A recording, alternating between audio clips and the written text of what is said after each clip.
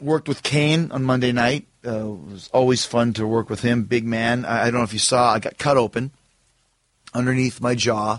I got 5 stitches, and it happened basically, he just gave me an elbow in the corner, but the elbow didn't even touch me. His shoulder caught me. He's such a big shoulder. It's like this bowling ball shoulder hitting me underneath the chin and cutting me open to give me 5 stitches. And, man, have things ever changed? There's a couple drops of blood on the mat, and suddenly referee Mike Chioda, he's got his rubber gloves on, and they're checking you. Are you okay? Are you okay?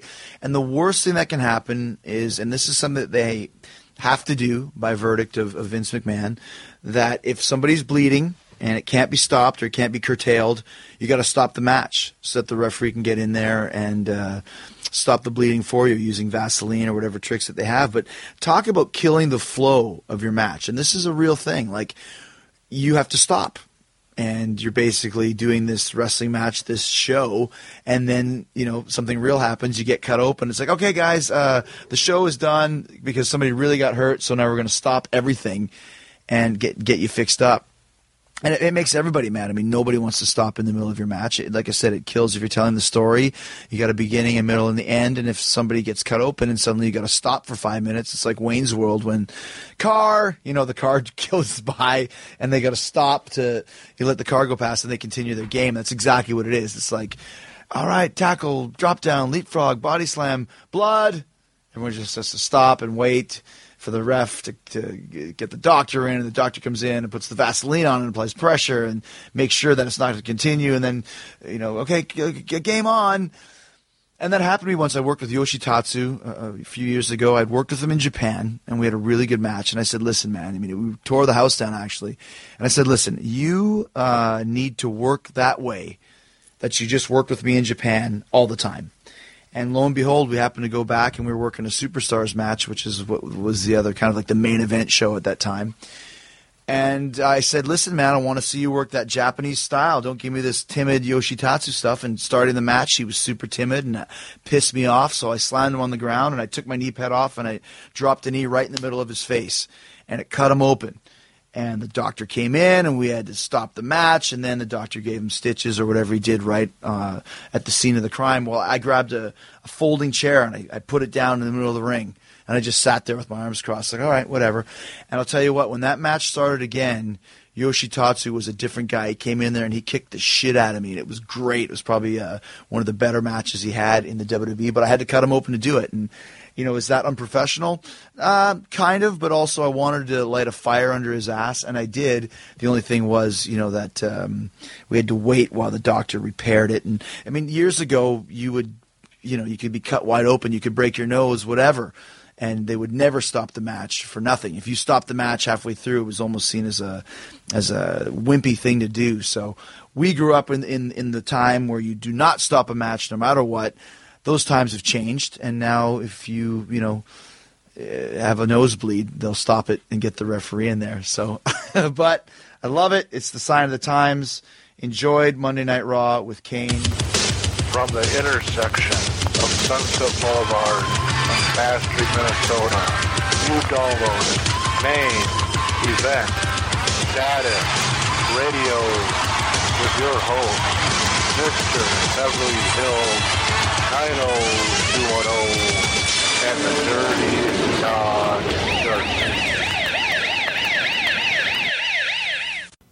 Welcome back to another edition of Main Event Status Radio. I am your host, the Dirty Dog Darcy, and somebody who isn't joining me this week is Mr. Beverly Hills 90210 because I gave him and Mrs. Beverly Hills the weekend off.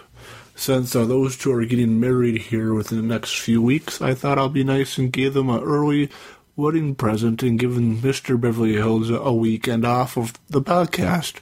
But before I go into what we'll be discussing on this week's edition of the podcast, what you heard at the beginning of the episode was from Talk is Jericho this past week. From Wednesday, September 17th, Chris Jericho discussed his experience from Monday Night Raw from it would have been the 15th, I suppose, if I'm math is correct, about his match with Kane from Monday Night Raw, where he got busted wide open, and the WWE referees stop the match when there's any unplanned blood. Well, I guess any blood in any blood period, because they don't want any more blood on the TV for cleanliness and everything else that they found out through blood and all that. The reason why I picked that for intro, because, well, one, Mr. Beverly Hills is on vacation this week, so he's unable to do an intro with me, and two, because for this week's edition of the podcast of Main Event Status Radio, I am having referee James Benson on the podcast, joining us here momentarily. He is a referee for a couple different independent wrestling promotions here in Minnesota, which we'll be discussing here in moments. So, I wanted to get a wrestler's perspective on a grand scale on his opinions about the referee stoppage on blood. As right now, I don't know if we'll be discussing blood on the independent scene or not, but the reason why I wanted to get James Benson on for this week's edition of the podcast is last weekend I went to a American Wrestling Federation show for my old stomping grounds from the high school I graduated from. And James Benson was the referee for the whole night. And him and I go back a couple years ago, about 3 years back, that him and I used to work together at my current job. And we struck it up quite quickly, because he wore a Stone Cold Steve Austin shirt a few nights at work, and I had to give him crap about that, about being a Stone Cold Steve Austin fan, since I'm a huge Chris Jericho fan. And I had to give him crap about Chris Jericho defeating Stone Cold Steve Austin and The Rock in the same night to become the very first undisputed World Wrestling Federation champion.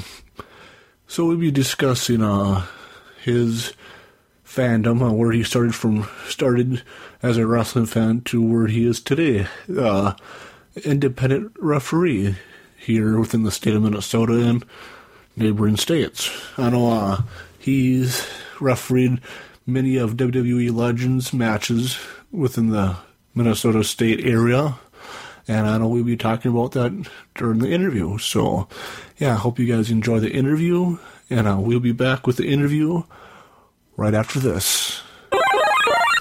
Welcome back, guys. This is the Dirty Dog Darcy on Main Event Status Radio, joined by one of my buddies, James Benson. How's it going, James? Pretty good. How are you doing, Darcy? Oh, can't complain. So I heard that you refereed some last night? Yes, I did. I worked 5 matches for the American Wrestling Federation. Where do you guys wrestle at last night? We were out in Turtle Lake, Wisconsin, in the Shenango Event Center. Because I thought I heard that you guys might be finding a permanent home. Is that location your guys' permanent home? Relatively. They're considering doing more TV tapings out there. They want to make it a regular destination for their fans. Right now, I think we have shows scheduled out there once a month for the next 6 to 7 months at least. Okay, because I know last weekend at the show I went to in Cambridge that sounded like you guys be doing a title tournament for the title here soon. Do you guys start the tournament last night? Nope, the tournament is planned for in 2 weeks, October 4th at the Shenango Event Center in Turtle Lake, Wisconsin. It's going to be a one-night event. Sounds good. Is there any guys who are confirmed for the tournament yet? Confirmed for it as far as I know. Ryan Cruz, Craven Knight, and Ricky Love. Sounds fun. Especially a couple of guys who hopefully we'll talk about later on in the podcast, but we might as well talk about you first. Before we get into your experiences as a referee, what is your history as a wrestling fan? As a wrestling fan, I got into it kind of late. I wasn't one who had a whole lot of access to basic cable, so I didn't really get into the Attitude Era or the Monday Night Wars right away. My first angle, you could say, that I got into and remember watching was Eddie Guerrero and Rey Mysterio when they had their angle in 2005, ending with the custody Dominic ladder match. Oh, yeah, so I think that would have been, sadly enough, I think towards the end of Eddie's life, if I remember correctly. Yeah, because that ran, I believe, in the summer of 2005, and he passed away in November of that year. So I know you've mentioned through when we texted a little bit off and on, and I saw on Facebook and Twitter that you've been watching some stuff on the WWE Network. What are some things you've been going back and watching? Well, I've decided that I'm a big fan of the Monday Night Wars and the Attitude Era, as well as many other wrestling fans are. So I decided one day to start watching all of the WWE pay-per-views in order, beginning in the year 2000 with the Royal Rumble. So I've been slowly working my way through those. Oh, so you haven't started going back from like 85 or anything? No, I haven't. Okay, the reason why I mentioned that few shows I've watched, actually a few WrestleManias I've watched, the first few are kind of hard to get through if you don't like the slow, methodical wrestling. Yeah, that's just the way the era was too. I mean, don't get me wrong, I do enjoy watching the older WrestleManias, especially, the classic WrestleMania 3 at the Superdome, or Silverdome, rather. Sound like Hogan now. Yeah, I know, brother. So, yeah, we might as well kind of get into the meat of the interview. What got you into the business of professional wrestling?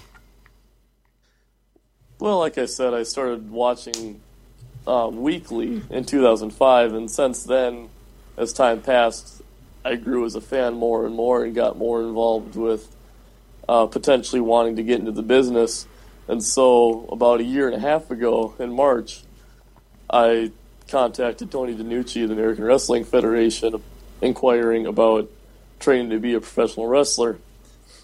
And despite my small stature, I began training, and then that's how I became a referee, while I gained the mass to become a wrestler, I just to referee to get that much more knowledge into the business and spend time in front of the crowd and inside the ring. What's your experiences as training to be a wrestler and a referee? As far as the differences go? Yeah, what are some differences or some fun stories you could share? As far as differences go, obviously they're quite a bit different because, there are different roles within the show and all that. But they're very similar. Like, knowing how to wrestle helps out with refereeing because, you're not in the guy's way and you know how things work and you know what to look out for. You get to know the guys, you get to know what they're going to do or what they would want to attempt to do anyways. Fun stories. Well, I can't really think of anything off the top of my head, but it is a very fun experience and very intriguing one to be a part of. Okay, I know last weekend in Cambridge you did take a ref bump. Is there any ref bumps that you've enjoyed taking, or are there some that you landed wrong and you felt for a couple days afterwards? Well, I can't say as a referee that I enjoy taking any ref bumps. There are a couple highlights, though, you could say. One that was rather interesting was last fall, out in Barrett, Minnesota, I was on a show and took a choke slam from a man named Damien. Damien, for those that who don't know him, he is 6'7", 300 pounds. But talking about, your small stature, last time I checked, you're also a few inches taller than me, though. Yeah, I myself am 6'6". I'm very tall for a referee. Which makes me laugh. I know last weekend, a few of the matches, you were just as tall, if not taller than some of the wrestlers you're refereeing. Yes, you could only get away with that in the independent circuit. There's only one match that I was ever not one of the taller guys, and so it's an interesting experience, I'm sure, as a fan to watch, and it's definitely different. Yeah, while we're on the topic, has any of the wrestlers gave you a hard time in the ring or outside the ring for being taller than both the competitors in that match? Yes, notably, one time I had worked for a company called Steel Domain Wrestling up here in Minnesota, and this was 2 shows ago that they did. The main event was Colt Cabana and Adam Pearce. I'm sure many wrestling fans know who they are. I'd come into the locker room, and Adam Pearce was there prepping for his match, and I walked back there, and he said, "You are the tallest effing referee that I have ever seen." That's I'm funny. like, yeah. That's funny. For a guy his caliber, too, it was just, it made it that much funnier just to be like, yeah. I don't know if it's a good thing or a bad thing, but yep, I am. Because most WWE and TNA referees, they're about 6 foot, aren't they? Give or take? As far as I know, yeah, 6 foot or maybe slightly under. I think the tallest referee that I know of, at least active right now, is Mike Chioda, and he's billed at 6'1". Okay. I don't know how far off that bill is, but it's around 6 feet. Fair enough, yeah. Because I know, WWE does like to add a few inches to, or a few pounds to their competitors. But Yep, and that's true throughout the whole wrestling world. I don't know how much they do for referees. I'm sure they do the same just to keep it all, the same. But makes sense, yeah.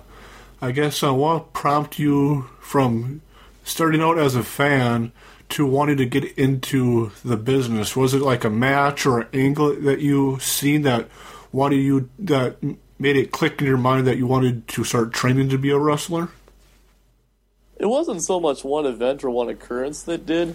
It was, like I said before, just kind of over time, just did you could almost say like a snowball effect that kind of grew and then finally decided, hey, maybe I want to do this, because eventually, as a fan, you learn, you had more and more of an interest, and then when you start learning from the internet about the workings that go on behind it, you're like, hey, this is something that maybe I could actually do and be a part of, and then you learn so much more even behind the scenes once you're part of a wrestling company, because fans have no idea how much stuff actually goes into these shows and how much work it takes to be a pro wrestler. Like, when they say don't try these things at home, these guys are highly trained individuals, and things could go very wrong in a split second.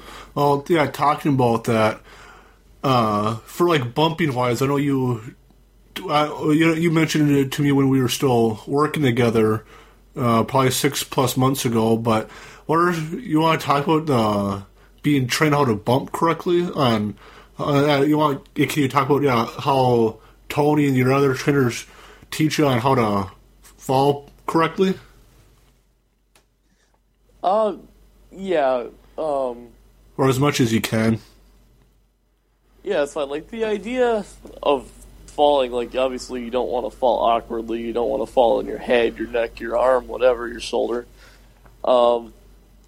Ideally, when they hit the ground, it's like, naturally you would think you want to hit with your softest spots, which would be your upper back by your shoulder blades. Okay, because I Make know... sure you're not landing awkwardly, unless you're like Ric Flair, who had the back injury from the plane accident. Yeah, like he'll always land like off to one side, but that's solely because he had that accident. Yeah, because I know you were giving me a little bit of crap a while back. This probably be about a year ago now, when I was washing vans, how I slipped and fell in the concrete and how I fell incorrectly.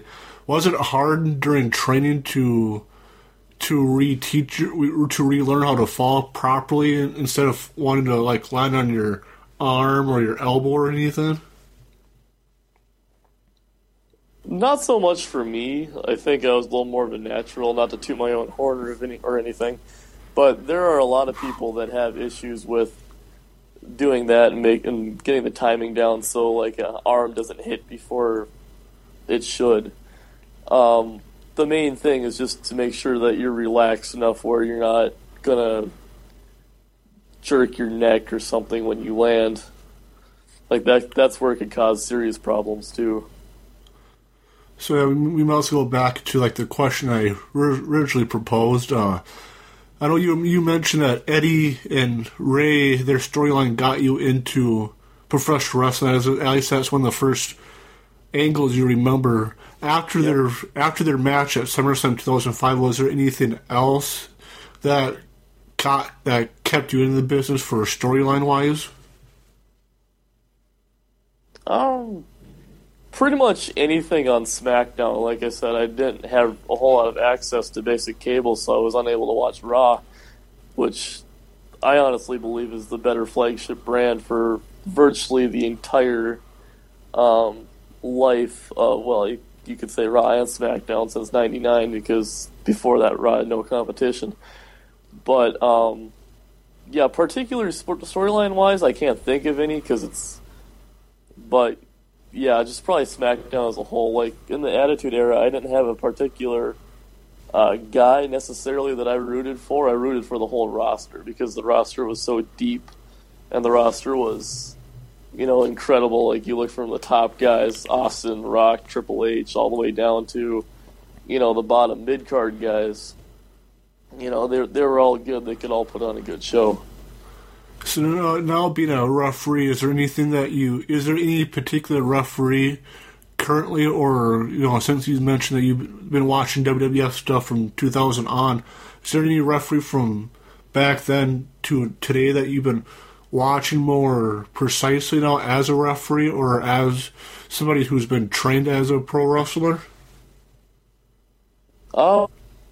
Honestly, as far as ones that I've been watching, I like to watch a lot of Mike Yoda. I feel like, everybody develops their own style naturally. I mean, you don't really emulate a certain individual. Like, that's true with any walk of life. You try and imitate somebody, you're going to put your own things into it. But Kyoto, definitely, just the way he does his hand signals when he dives down to the mat, those types of things. I also like watching guys like Earl Hebner and Little Nate, one of your guys. Woo! But, those guys are also pretty mainstays within the history of the company. I've talked to Little Nate, and I've talked to a couple other referees via Twitter about when I was first getting into refereeing, just to kind of get helpful tips and see if they have any advice about bettering me as a referee. I know, and also being trained as a wrestler, is there anything that you've noticed after being trained to before when you were just a fan, when you were watching the product? I guess to reword my question, what are the differences you've noticed now that you're trained as a wrestler? What are the differences that you see on TV when you watch stuff compared to before when you were just a fan? If that makes any sense. It does make sense. I was just thinking how to talk about this. There are quite a few differences, like obviously being a part of the business, you know how things work, and let's just say there are quite a few things. Okay. I'm not going to lie, like this is going to last WrestleMania 30 with Lesnar and Taker for their finish. I'm not going to lie, as a referee, I did see them sink that pin, and I knew that after 2 he wasn't going to kick out. Definitely, because I know a lot of people were saying that early in the match that Taker got a concussion and Lesnar had to carry it and all that. And I know I did hear, I want to say it was one of Stone Cold Steve Austin's podcasts that I think he was interviewing Shawn, I think Jim Ross was interviewing Shawn Michaels, but either way, either on Jim Ross's podcast or Stone Cold's podcast, it sounded like that it was Vince's call to end the streak 4 hours before the pay-per-view. But yeah, that could definitely be true. I mean, Vince ultimately has the controlling power with their creative department. But Taker also has a large say in that because he is such a mainstay with the company, and Vince is such good friends with him on a professional level, where he's not going to do anything that Taker doesn't like or Taker doesn't want to do.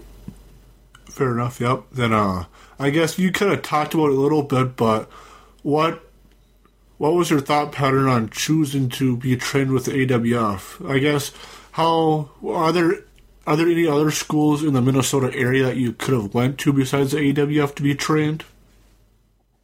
Yes, there are other schools. There's one notably that I can think of off the top of my head, run by Terry Fox. I chose the American Wrestling Federation with Tony because, well, he was the first one that I knew about. Like, you just type in, professional wrestling in Minnesota or professional wrestling school in Minnesota, and he's one of the first ones to pop up.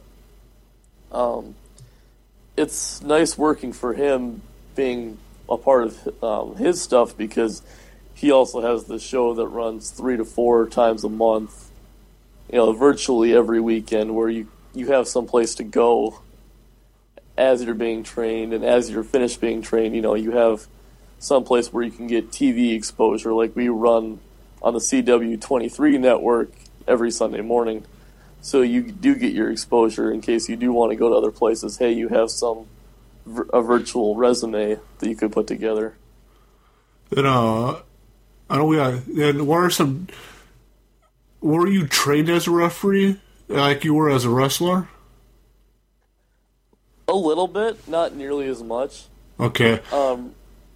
Refereeing was more, honestly, I had to figure that out on my own. And that's where watching, guys like Kyoto and all the other refs, and kind of just learning from your own style. Like, obviously, it's something where you either have to have the ability or you don't, because that shows how successful you are and how much the guys are going to want to have you in the ring working with them. But no, there wasn't a whole lot of training that went involved with it. Okay, then, so the guys you've been working with in the ring on a regular basis, or some one-off shows, have the guys talk to you about the match that you've had with them to kind of give you pointers as a referee? Yep, definitely early on. In my career, I took a lot of, suggestions on what could be made better, especially by guys that have been in the industry for 3, 4, 5 plus years. Like, I've worked with guys that have been in their 20, 25, but I still do take a lot of advice from anybody that I possibly can. And after every match, I ask both guys, how everything went and if everything went all right, whatever. And they ask me the same thing. Like, they know that I've been around long enough too, where I know, a good match from a bad match, and I can give them pointers on their thing too. Yeah, I know you mentioned a good match from a bad match. I know the main event from the Cambridge show last week and featured Big Sep versus Ricky Love, and I was like the early part of the match. First part of the match, they ran around the school gym a little bit before they actually got in the ring and started grappling. What's your thoughts on matches like that compared to like the first match between Craven Knight and Ryan Cruz? How they kept everything in the ring. Oh, they're kind of building an angle right now between Ricky Love and Big Sepio Saunders. I honestly kind of like, especially with them when they were in the main event, like you had mentioned, and it kind of gets the crowd a little hotter. Like, that as a fan, hey, the guys are coming near you, you're going to get excited. And so if they're brawling out and doing all this cheap stuff before the match actually starts, that it's amping the crowd up and it's getting them more excited for the match. Yeah, they actually did a lot more of this yesterday too. They had brawled out for 3 or 4 minutes probably before they actually started the match. Yeah, because I really did enjoy Ricky Love's gimmick and all that, because I know there's a few times he would turn around and I think there was a gal sitting 4 or 5 chairs away to my right, and how he would kind of do like the Rick Rude hip swivel pose and all that, and tell her that he'll see her later in the night, which popped the crowd out from my section and got my section more into the match with him and Big Sep. Yeah, Ricky Love is definitely a very entertaining individual. For those of you that don't know him, He's a guy out of Iowa, 22 years old. He's a young guy, but he has a really nice build. He's 6 foot, 6'1", 6'2", somewhere in that ballpark. About 230 pounds. Long red hair, so it makes good for the ginger aspects of it all. He's a really good worker. He's a really entertaining guy, both as a face and a heel. And overall, he's a fun guy to watch. And what's your thoughts and experiences with Big Sep? Big Sep is actually one of the guys that are taller than me, going back to our conversation from earlier. He's also another good worker. He's been in the business for a few years now. He runs about 6'7", I think, 240 pounds. It's just an amazing body. He just definitely a giant in the ring. Like, his finisher is the big boot. But I have no problem working with him either. He's a great guy to work with. A lot of these guys are. I know one guy who I always enjoyed going to and watch his matches when I've attended different AWF matches were Craven Knight. What's your thoughts and experiences with refereeing with him? Craven Knight's one of my personal favorites to work with. He's an incredible talent to watch. He's a physical specimen, about 6 feet tall, 230 pounds. Very quick, very agile, very strong. He's actually spent some time down in the WWE Performance Center. He really gets the crowd behind him. Just all around great worker. And, just for my co-host, Beverly Hills, what's your thoughts on Ryan Cruz? Ryan Cruz is a very entertaining heel. He does his job very well. He really gets the crowd hot. He's just a smaller guy, but he's one of the mainstays with the company. He's been around the business enough where he knows what he's doing, and that definitely shows with the fans. And just because I have to, or I guess because I'm a big fan of his, what's your thoughts and experiences with Ariel Daivari? I probably butchered his first name, my bad. Oh, Ariel Daivari, everybody. He's definitely a mainstay with the company. He's a main eventer. I mean, a lot of people, I'm sure, if you've been watching SmackDown over the years, they remember his brother from the middle 2000s. He's a very good worker. I think he's only 26 or 27 years old, so he's still pretty young yet. Just incredible ring technician. Obviously, he's not the happiest person in the world a lot, but he pulls off what he does very, very well. What's your thoughts on refereeing Johnny Parks? Johnny Parks is someone who has been around the industry for a long time. I think he's close to a 30-year veteran by now, both in the Australian circuit and in the American circuits. Because he's been in the business so long, he knows, obviously, he has an incredible amount of knowledge. And so it's really, really nice to learn from him, both as a referee standpoint and also as a wrestler. I spent some time learning from him training me. And so getting that different angle is definitely a nice experience. I know you mentioned that he's a 30-year veteran. Do you know much about his wrestling history that you could talk about? I honestly do not, because he spent a large portion of that 30 years, I think close to the first 2/3 of it in Australia, and I don't really know much about that. Okay. I know he was one of the original members of TNA out of Florida when they first opened their doors. Interesting. But aside from that, I don't know. Okay, then what's your experiences with Tony DiNucci? Tony's the guy, like we had mentioned him before. He was the head trainer. I've spent a lot of time working with him. I've refereed his matches. I've talked to him a lot behind the scenes. I've helped him out a little bit with creative as an AWF official. Great guy to work with. he's the promoter of the company, so he does a lot of the talking, but that just allows you to listen more and to learn from him even more. Learn a lot from the business side from him. Then what are some of the companies you worked for besides with AWF? Right now there's only 2 other ones, but I'm working on getting as much work as I can, basically all over the upper Midwest. But the 2 other ones are, well, I mentioned them earlier in this podcast, Steel Domain Wrestling, which is a company out of somewhere in the Twin Cities area. I'm not entirely sure. But they also air on the CW.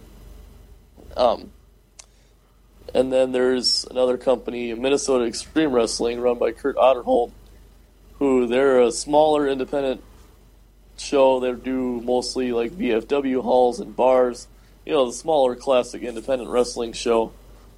Both groups, Steel Domain and Minnesota Extreme, are great to work with because you will see different guys, and I mean they're the same yet they're different. Like they'll always bring new guys in, and you'd be surprised how many guys there are that come out of the woodwork in the state. Now, I know you mentioned to me before a few times that you worked with ROH a few times, or I guess the AWF teamed up with ROH when ROH came to Minnesota. What's your experiences with work with ROH a little bit? Yep, Ring of Honor, since I've been in the business about 1.5 years now, so I'm still very, very new. Ring of Honor has come to Hopkins, Minnesota at the convention center twice in that time, and they've used our ring, the AWF ring, and so we've done ring crew for that, setting up for their show, and that's a fantastic experience to learn from guys who, obviously are above and beyond our level. They're the next step up, and meeting, guys like the Briscoes, Jay Lethal, met Matt Hardy this last year. I mean, the entire roster, just sitting down, listening to what they have to say, it's incredible.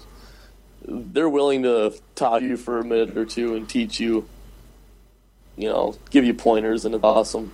Great experience. The crowd just loves guys when they come in. Do you talk to Kevin Kelly when ROH was in town the 2 times? Nope, I don't think Kevin Kelly was actually made the trip with them, so I don't think I saw him at all. Oh, sad. 'Cause I know Kevin Kelly has his own podcast, I think every other week, and he's the play-by-play man with ROH and was with WWF for a while in the, I think, mid to late 90s, and I guess, it'd just be kind of cool to hear your experiences if you ever do run into him sometime. Oh, yeah, I definitely look forward to getting the opportunity at some point, because like you said, he's been around the block, and he's, I'm sure he has an incredible amount of knowledge as well. Another guy that was fun to talk to was Kevin Steen before, obviously, he went to the WWE, but I witnessed in person his second to last match was in Hopkins with ROH. Yeah, I bet that was pretty exciting to see. Oh, it definitely was, because it wasn't his final send-off, obviously, but it was, one of the last ones, so just the crowd getting behind him and the chanting and their streamers just flooding the ring. It was pretty incredible to be a part of. Did, I guess, you've seen Kevin Steen wrestle live, and I guess you know a little bit about what WWE expects in their performers. Do you think Kevin Steen would make a name for himself in the company? I think he could. I think all guys have a chance to. I'm sure WWE will kind of repackage him, but he's been a big enough name in ROH where I think he'll stick around in WWE for a while. It's the same way with, like with Kenta that they brought in from Japan. I don't think he's going to go anywhere anytime soon. I don't know if he'll be the same guy that he'll be as he was in ROH, because he was more of a comedic guy, especially in the beginning of his matches.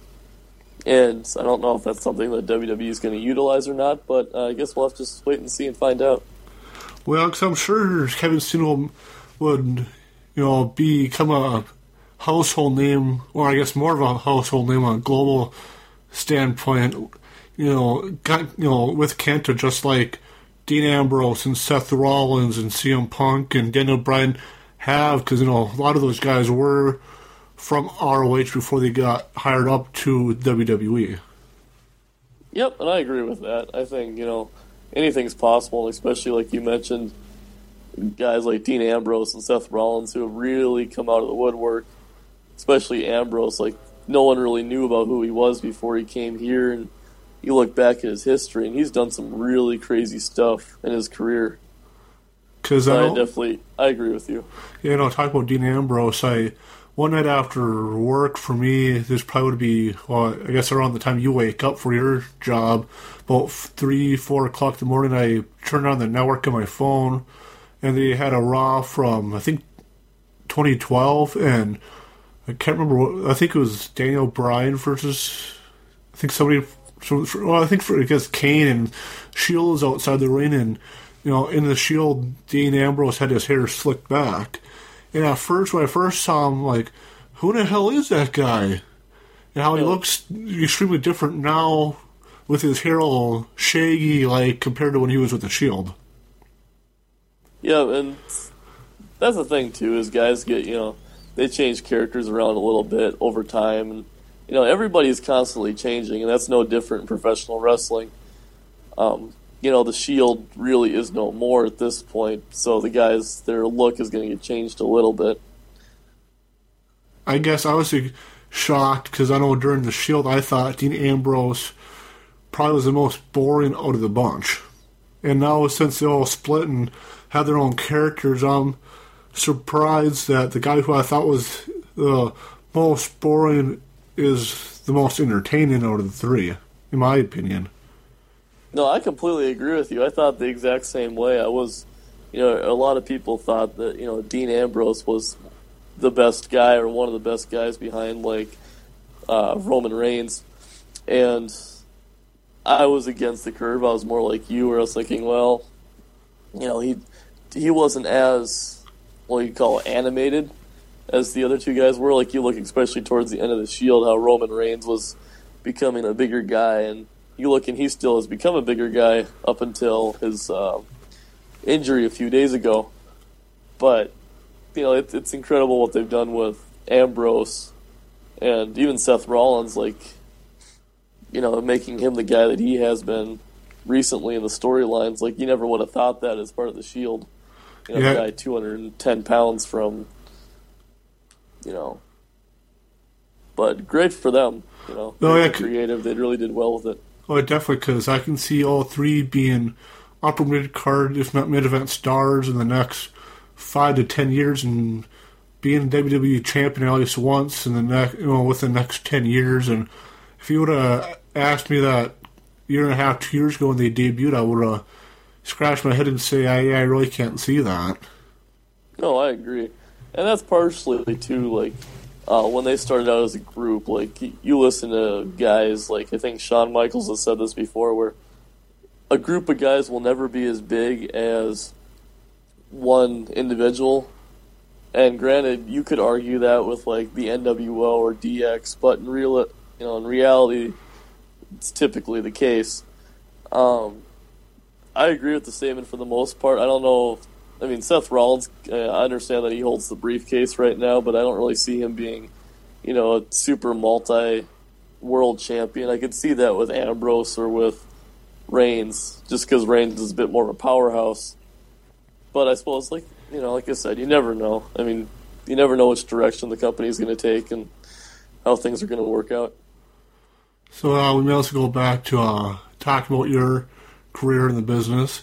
What is the day like of a show for an independent referee? I guess, what are some of the things you can talk about that you had to do as a referee on a typical show? Well, first off, I'm still on ring crew. I still set up for shows and tear them down, being relatively new to the business yet. And that's just a whole part of what we call paying your dues. But typically, we'll get to the show location in the ballpark of 3 o'clock, if the bell time is 7. And so, wherever that show may be, whether it's, a half hour down the road or it's 4 hours, we'll get there about 3. And so get there, we'll set up. Doors will open about 6 if the show's at 7.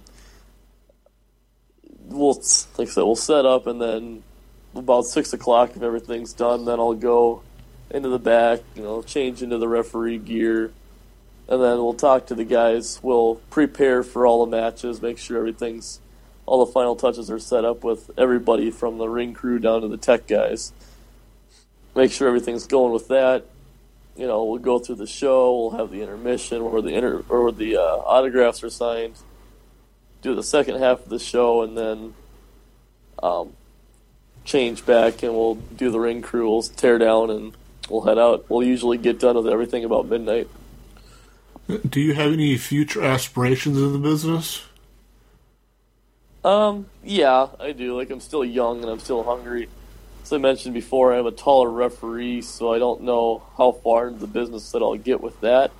I would like to go further, even if it's just on the independent circuit, but I feel like if I could, getting into ROH would be an incredible experience. But as far as I could get would be fantastic. As a wrestler, I don't know if that's something that I'll ever do. I would like to, but at the same time, like I said, I'm 6'6", and I'm 185 pounds. That's something that doesn't necessarily work. I need to gain a fair amount of mass, but I have high aspirations. I really do. And hopefully things will work out in the future. Well, yeah, I know you mentioned that you worked with ROH a few times when they came in and into Hopkins and that, how you helped set up the ring and all that.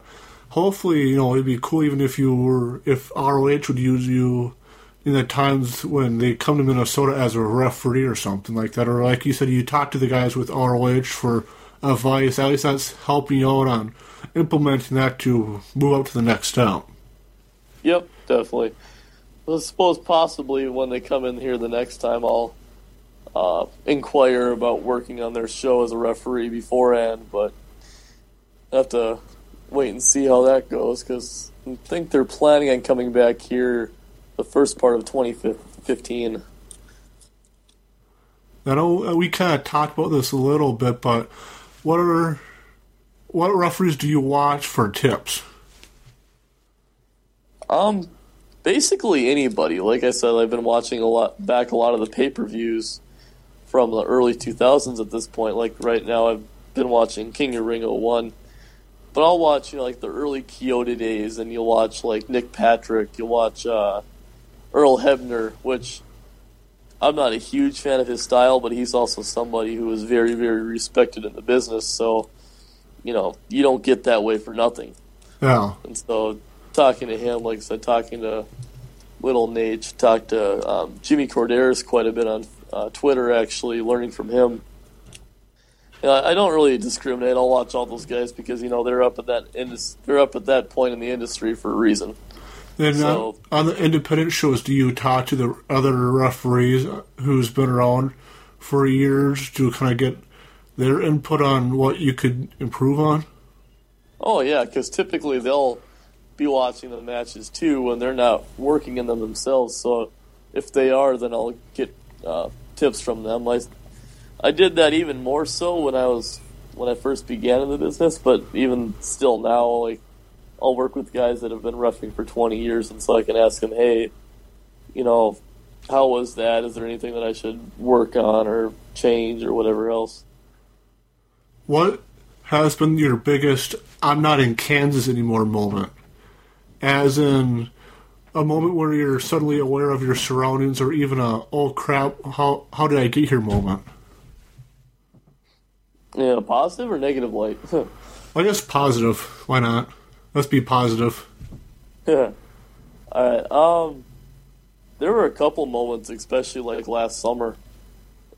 Obviously, going back even further, the first time, I ran on a TV episode, and then you get on TV and you're kind of like that whole, you're marking out for yourself almost. But like I said, I had a couple moments this summer. I'd refereed a couple of very large names in this industry, Hardcore Holly and the Honky Tonk Man, and so those were a couple really, really exciting experiences. Like we worked this crowd in Fargo, 300 or 400 people, not a huge crowd, but it was, being in the ring with Hardcore Holly and then being able to raise his hand. Like I understand that it's, as a fan, as a mark, that's something I shouldn't necessarily be doing, but that was a really cool experience to be a part of, working with the guys of that caliber. And learning from Honky Tonk Man, like you talked about earlier, getting tips and pointers from guys. Honky Tonk actually helped me out quite a bit, talking to me about refereeing and, giving me tips on it. Yeah, I guess you kind of answered my next question, but I know you said you met Honky Tonk Man, you met Hardcore Holly, you met Kevin Steen.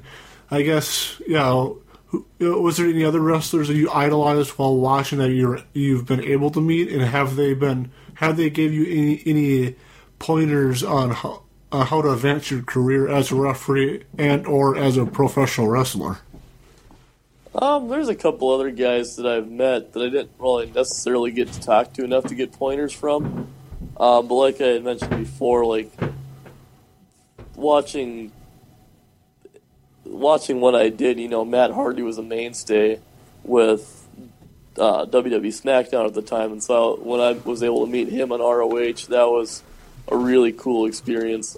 Also on that Fargo show was also Hacksaw Jim Duggan, and just meeting with him and just talking to him for a short time was also a neat experience, because he's somebody that's been around in the business for 30 plus years, and obviously WWE Hall of Famer, legend. That was pretty incredible as well. And do you have any fun or funny stories from your time in the business? I suppose, yeah, like just being on the road with the guys. There's little like inside stories and inside jokes that I don't really want to get into, but it's definitely a good time. Then, I know we kind of talked about this before we started recording, but have you got around to watching, or have you watched SummerSlam yet from a couple weeks ago? I actually have not, no. Okay, have you been following the Lesnar-Cena storyline any at all? A little bit, yeah. I know, yeah, when we're recording this, we'll probably drop later tonight before the pay-per-view, but what's your thoughts on the whole Cena-Lesnar storyline and Cena being squashed at SummerSlam to Lesnar? I don't know. I'm not a huge fan of what they've been doing with Cena. Like, who knows if that's, on Cena's part or if that's on the creative part, but it just seems like they don't really know what they're doing with it. Like I heard, I think it was it on Raw where they had the Cena versus Lesnar match, if I'm not mistaken, and that was, the main event for tonight. It's like, why would you have the match on Raw when you're going to have it on the pay-per-view? As far as the squash, I suppose that was just to make Cena a little bit more of a baby face and have Lesnar look that much more dominant, would be my guess. Other than that, I don't really know why they would do that. I suppose they'll have Cena win the title again tonight, but you never know. Maybe they'll keep Lesnar up on his dominance run. I guess the hell of a sell. I guess one last question: is there any guys you would like to meet on the independent scene before they officially hit it out?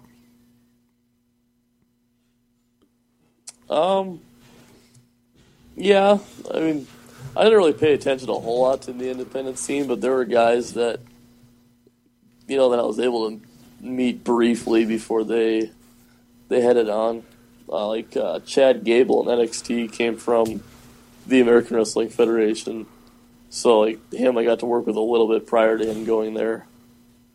Any funny stories or experiences with him that you could share? No, because I didn't really know him all that well. I met him early on when I first started in the company as a ring crew guy, but I wasn't on shows or anything, so I didn't really have much of an opportunity to do much besides small talk and shake his hand. Okay, well, I guess we might as well wrap up the interview for today. Do you have any plugs or anything you'd like to plug? Yeah, sure. I mean, if you are interested in the American Wrestling Federation, just go to WWE or WWE. www.proawf.com or like them on Twitter or Facebook. Facebook is Pro AWF Wrestling, and Twitter is Pro AWF. You can find me on the Benson Referees page on Facebook or at James Benson AWF on Twitter. Okay, thanks for your time, James, and can you hold on a second? And everybody, I'll be back right after this. And we're back from the interview that I had with James Benson, independent referee in the state of Minnesota and elsewhere, with such companies as American Wrestling Federation, the AWF, which you can find on YouTube if you search out AWF, American Wrestling Federation. I know they usually put their Sunday Shockwave shows up on YouTube, I think within a week or so after it airs here in Minnesota on the CW Network, Channel 23, and all that good stuff. So, hope you guys enjoyed the interview. I surely did. I'll plug James Benson's Twitter account again. It's at James Benson AWF. JamesBenson AWF. That's at James Benson AWF on the Twitter. And also, for the Main Event Status Radio podcast, you can find us out on Facebook. That's facebook.com/Main Event Status Radio. That's facebook.com/Main Event Status Radio, all one word.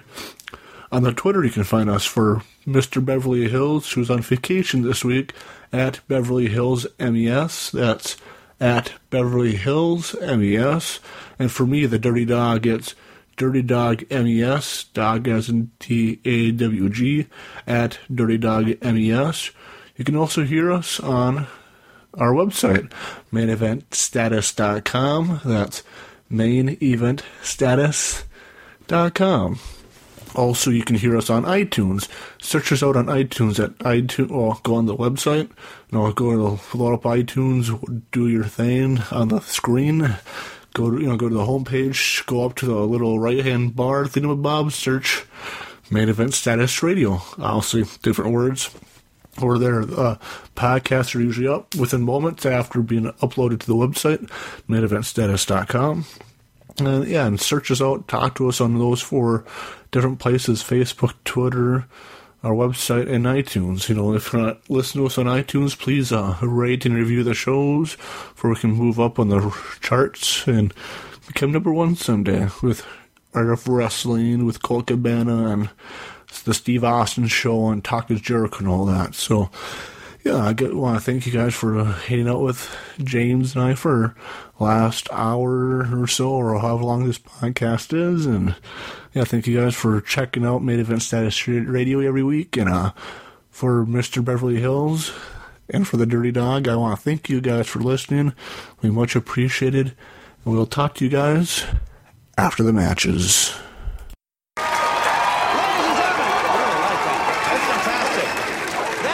Show, ladies and gentlemen. Good night.